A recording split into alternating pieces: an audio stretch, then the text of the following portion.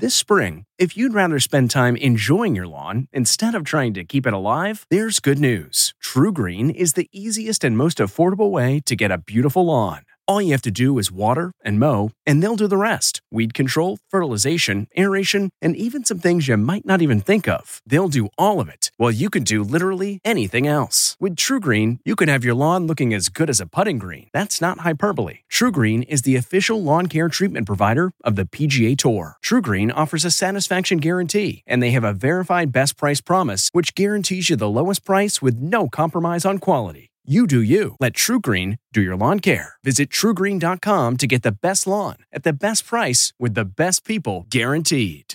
At Amica Insurance, we know it's more than just a car or a house.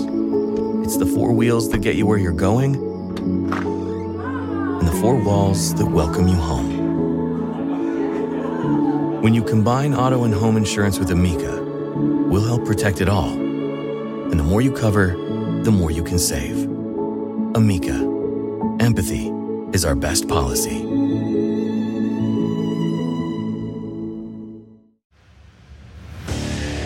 What makes a life a good one? Is it the adventure you have? Or the friends you find along the way? Maybe it's pursuing your passion while striving to protect, defend, and save what you believe in every single day.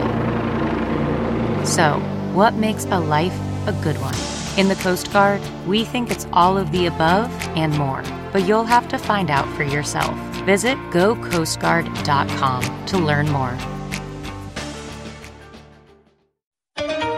Tonight, new cases of coronavirus decline across the nation, but one top health expert warns the U.S. is in the eye of the hurricane as new virus strains show up at an alarming rate in America. Super spreader fears after maskless Super Bowl celebrations. And the news tonight that a highly contagious strain of COVID-19 could be dominant in the U.S. in just weeks, worrying health officials. Plus, the one vaccine that may be ineffective against the South African variant. Reopening schools. Our exclusive interview with the president. What he says needs to happen to get kids back in the classroom. Is this a national emergency? It is a national emergency. Breaking news, a Florida water system hacked. Authorities uncover a cyber attack meant to poison drinking water. How an operator figured it out just in time. Impeachment trial looms. The stage is set for former President Trump's second trial. His legal team reveals his defense the night before the Senate holds court. Up to $3,600 per child. Tonight, the new tax credit Democrats hope to add to the president's stimulus plan. Vaccine scams. The desperation to get vaccinated fuels a new type of crime. Vaccines for sale online. Freezing February. Bitter cold hits 80% of the country as the polar vortex hits the deep south.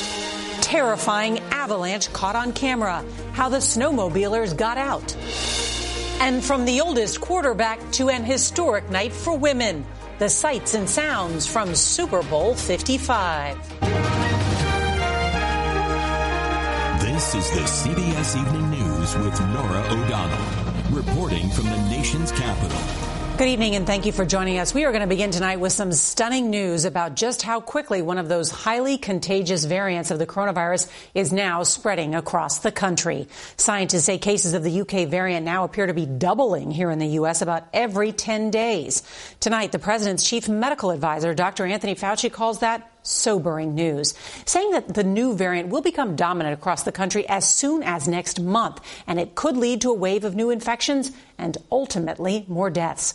Now, that's one reason why experts are now worried about those Super Bowl celebrations after thousands of fans without masks partied in Tampa, Florida overnight, potentially rolling back progress in the fight against the virus. It comes even as the CDC says it is finally seeing new cases and hospitalizations dropping nationwide to some of the lowest levels since Thanksgiving. And tonight, the Biden administration says it's planning to put out guidance this week for how schools can reopen safely.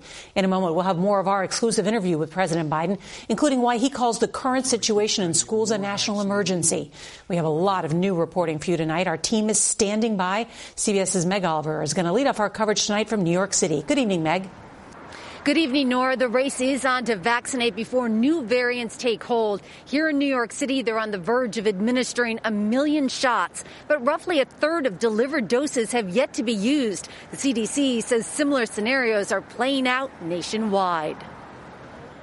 COVID cases and hospitalizations have declined dramatically, but tonight, public health officials are urging caution. We have yet to control this pandemic. We still have this emerging threat of variants. Cases of the more contagious variant first detected in the UK are doubling nearly every 10 days. It could become the dominant strain in just a few weeks, already in at least 34 states, including New Jersey, where it's having an impact. University Hospital in Newark now seeing a nearly 50% increase in admissions. All these variants do is encourage us to vaccinate people faster. The more people are vaccinated, the more we will be closer to herd immunity. But today, South Africa announced they're stopping the rollout of the AstraZeneca vaccine, saying it does not provide adequate protection against mild and moderate cases of the dominant variant there. The CDC announcing that Florida has more variant cases than any other state as maskless people partied in Tampa. And today we learned the first sitting member of Congress has died after being hospitalized with COVID. Texas Republican Ron Wright was 67. Meanwhile, New York Governor Cuomo says he hopes to reopen Broadway with some limitations, but gave no timeline. Open schools! And tonight, the question remains how to safely reopen schools. San Francisco and Chicago have reached tentative agreements. But Philadelphia teachers said not so fast. The school district is hell-bent on forcing thousands of educators into unsafe buildings held together, in some cases quite literally, by duct tape. Superintendent William Haidt. How hard is it to balance the well-being of the students and the safety of the teachers? You have to do both, and individuals have to feel comfortable enough to feel that it is safe for them to return. Not having in-person learning is disproportionately impacting poor and minority children more than it's impacting others. Meanwhile, New York City announced they will reopen middle schools next at the end of the month, and a new mega vaccine site will open this week at Citi Field that will prioritize taxi and delivery food drivers. Nora? Meg Oliver, thank you. So what exactly needs to be done to allow the nation's schools to fully reopen? We pressed President Biden for answers in our exclusive interview. About 20 million American children have not been in the classroom for nearly a year. There's a mental health crisis happening. There really is. Women are dropping out of the workforce. Is this a national emergency? It is a national emergency. It generally is a national emergency. And women are dropping out of the workforce because they either have to stay home with their children or if they had a job, go to work. And what do? Child care is extremely expensive. That's why one of the things in the proposal I put together provides for child care as well. Do you think it's time for schools to reopen? I think it's time for schools to reopen safely. Teachers want to go back. My wife's a teacher. They want to go back to school, but what they're initially told, and the science seemed to dictate, is you have to have fewer people in the classroom, you have to have ventilation systems that have been reworked, you have to have more school buses because not as many kids can get on one school bus, you've got to have sanitation and in the everything from the dining room to the laboratories. Our CDC commissioner is going to be coming out with science-based judgment within, I think, as early as Wednesday as to lay out what the minimum requirements are.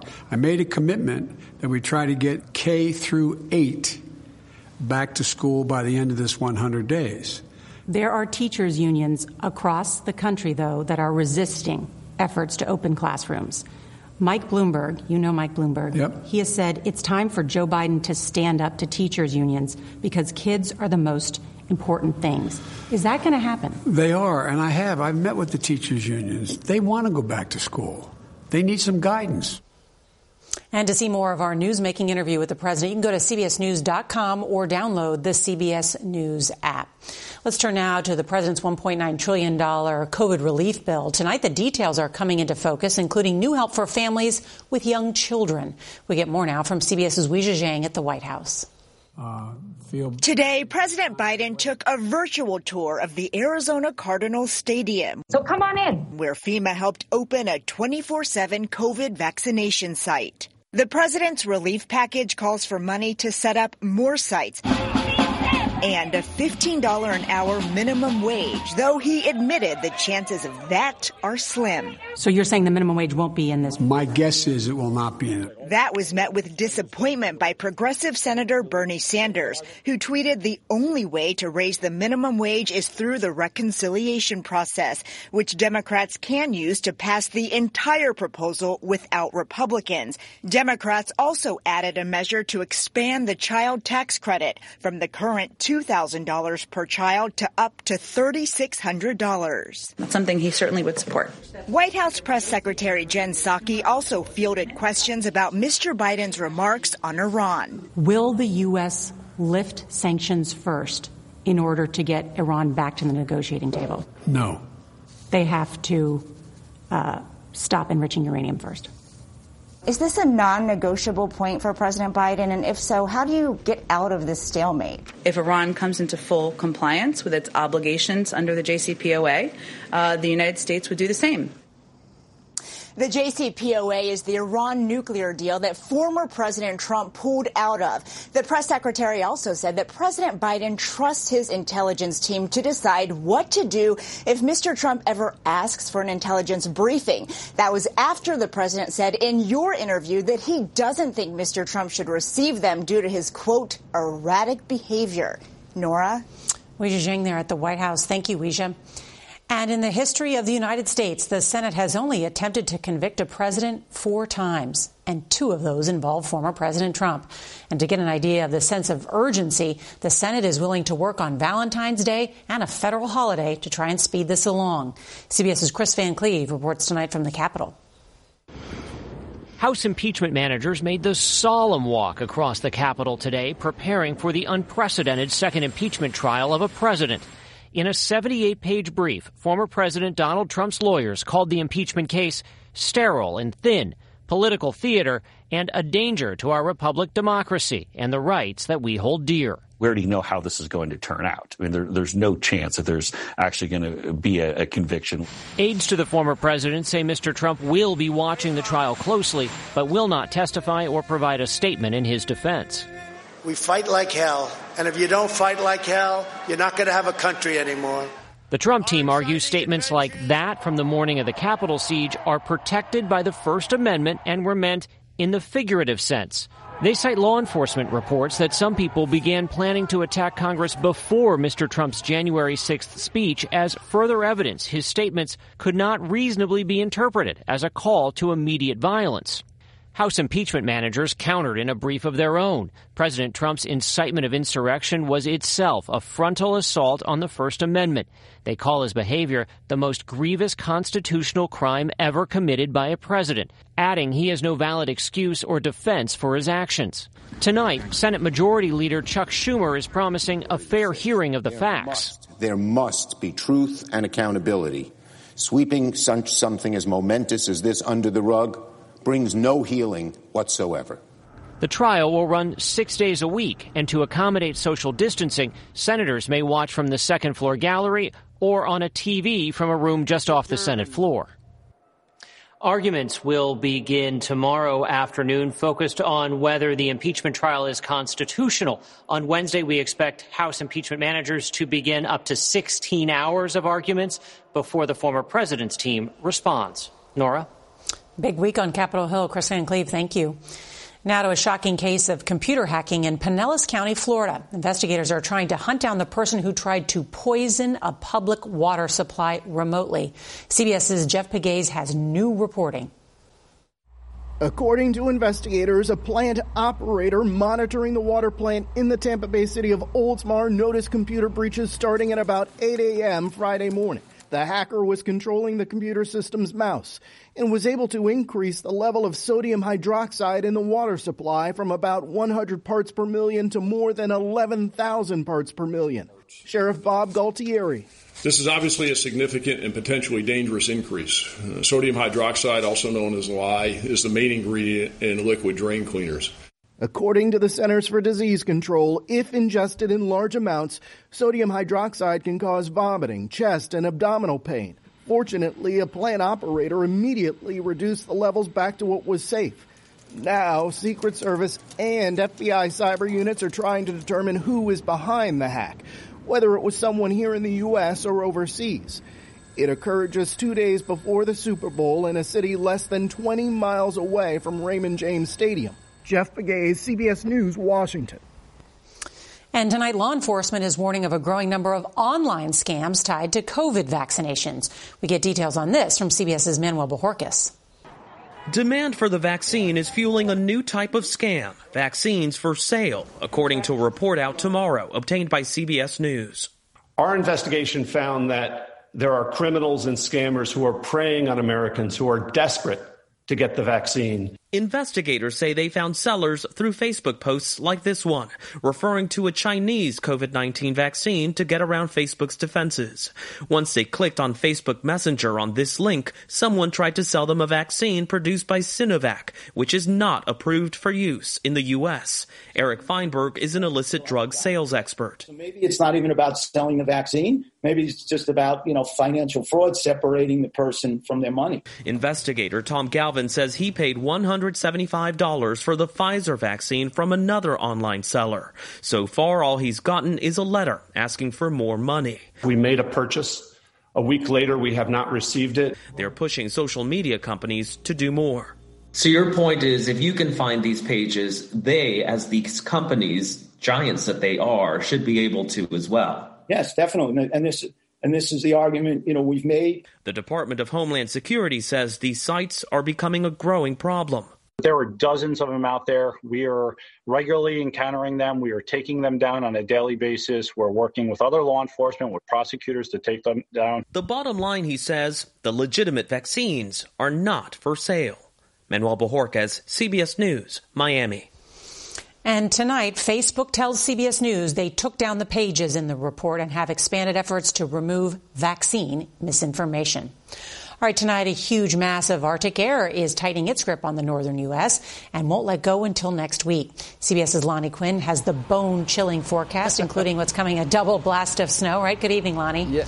Good evening to you, Nora. The polar vortex is a big batch of ice-cold air that sticks up around the Arctic. Now, during the winter, it will drop to the south, but what happens right now, it's being dislodged and being pushed well south. For example, Dallas, Texas over the weekend is barely going to get above the freezing mark, and a good chunk of the country feels that cold air. Seattle, you could be setting some record lows. And look at this one. Tomorrow morning, Williston, North Dakota feels like 44 degrees below zero. By Wednesday morning, Buffalo feels like zero. Boston feels like about 11 degrees, and that's not going to break for maybe 7 to 10 days straight. Now you're going to mix in some moisture, and there's some snow out there. You look at this. 3 inches or so falling around Chicago. By tomorrow, about 3 inches in New York City. Then you're going to watch another storm develop Wednesday in Chicago. That will merge with a secondary storm. Even a place like D.C., by the time this week is up, Nora, you've missed the big snowstorms. This could be a big snowstorm before the week is over for you folks in the nation's capital. Oh, need to find some skis. All right, Lonnie Quinn, thank you. Tonight, a search continues in northern India for more than 150 people missing after devastating floods and mudslides. They may have been caused by a piece of glacier breaking off from a mountain, sending floodwaters roaring across a valley. At least 26 people have been killed. Back here at home, at least 14 people were killed in avalanches in the past week. That's the most in more than a century. Some snowmobilers in Utah got lucky after they were swallowed up by the snow. The giant wave of snow buried some of them up to their necks, but all were able to dig themselves out. If there's one word to sum up the Super Bowl, how about this? Historic, for a lot of reasons. CBS's Jamie Yuccas reports tonight from Tampa. Right here, here's Brady. Super Bowl 55 was studded with firsts. How about that? At 43, Tom Brady became the oldest player ever to win a title. His 7th. And there's more to come, right, Tom? And we're coming back.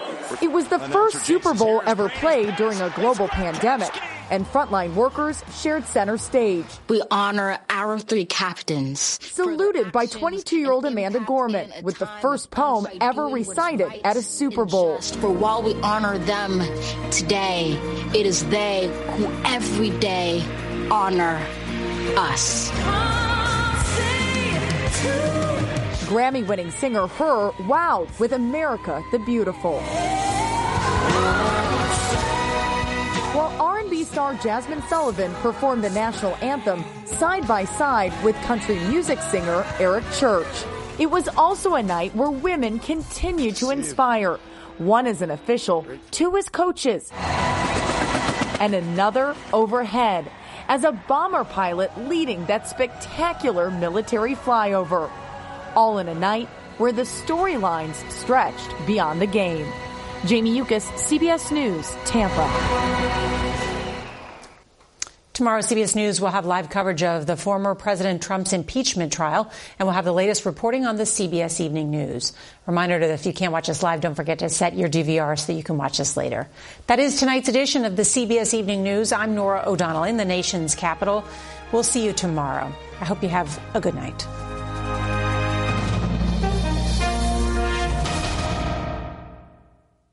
If you enjoy tuning in to the CBS Evening News, there are official t-shirts, hats, mugs, and more available for purchase at ParamountShop.com. These products are perfect for any fan of evening news, and you can take 20% off with code EVENING20. That's 20% off all CBS Evening News products with code EVENING20 at ParamountShop.com.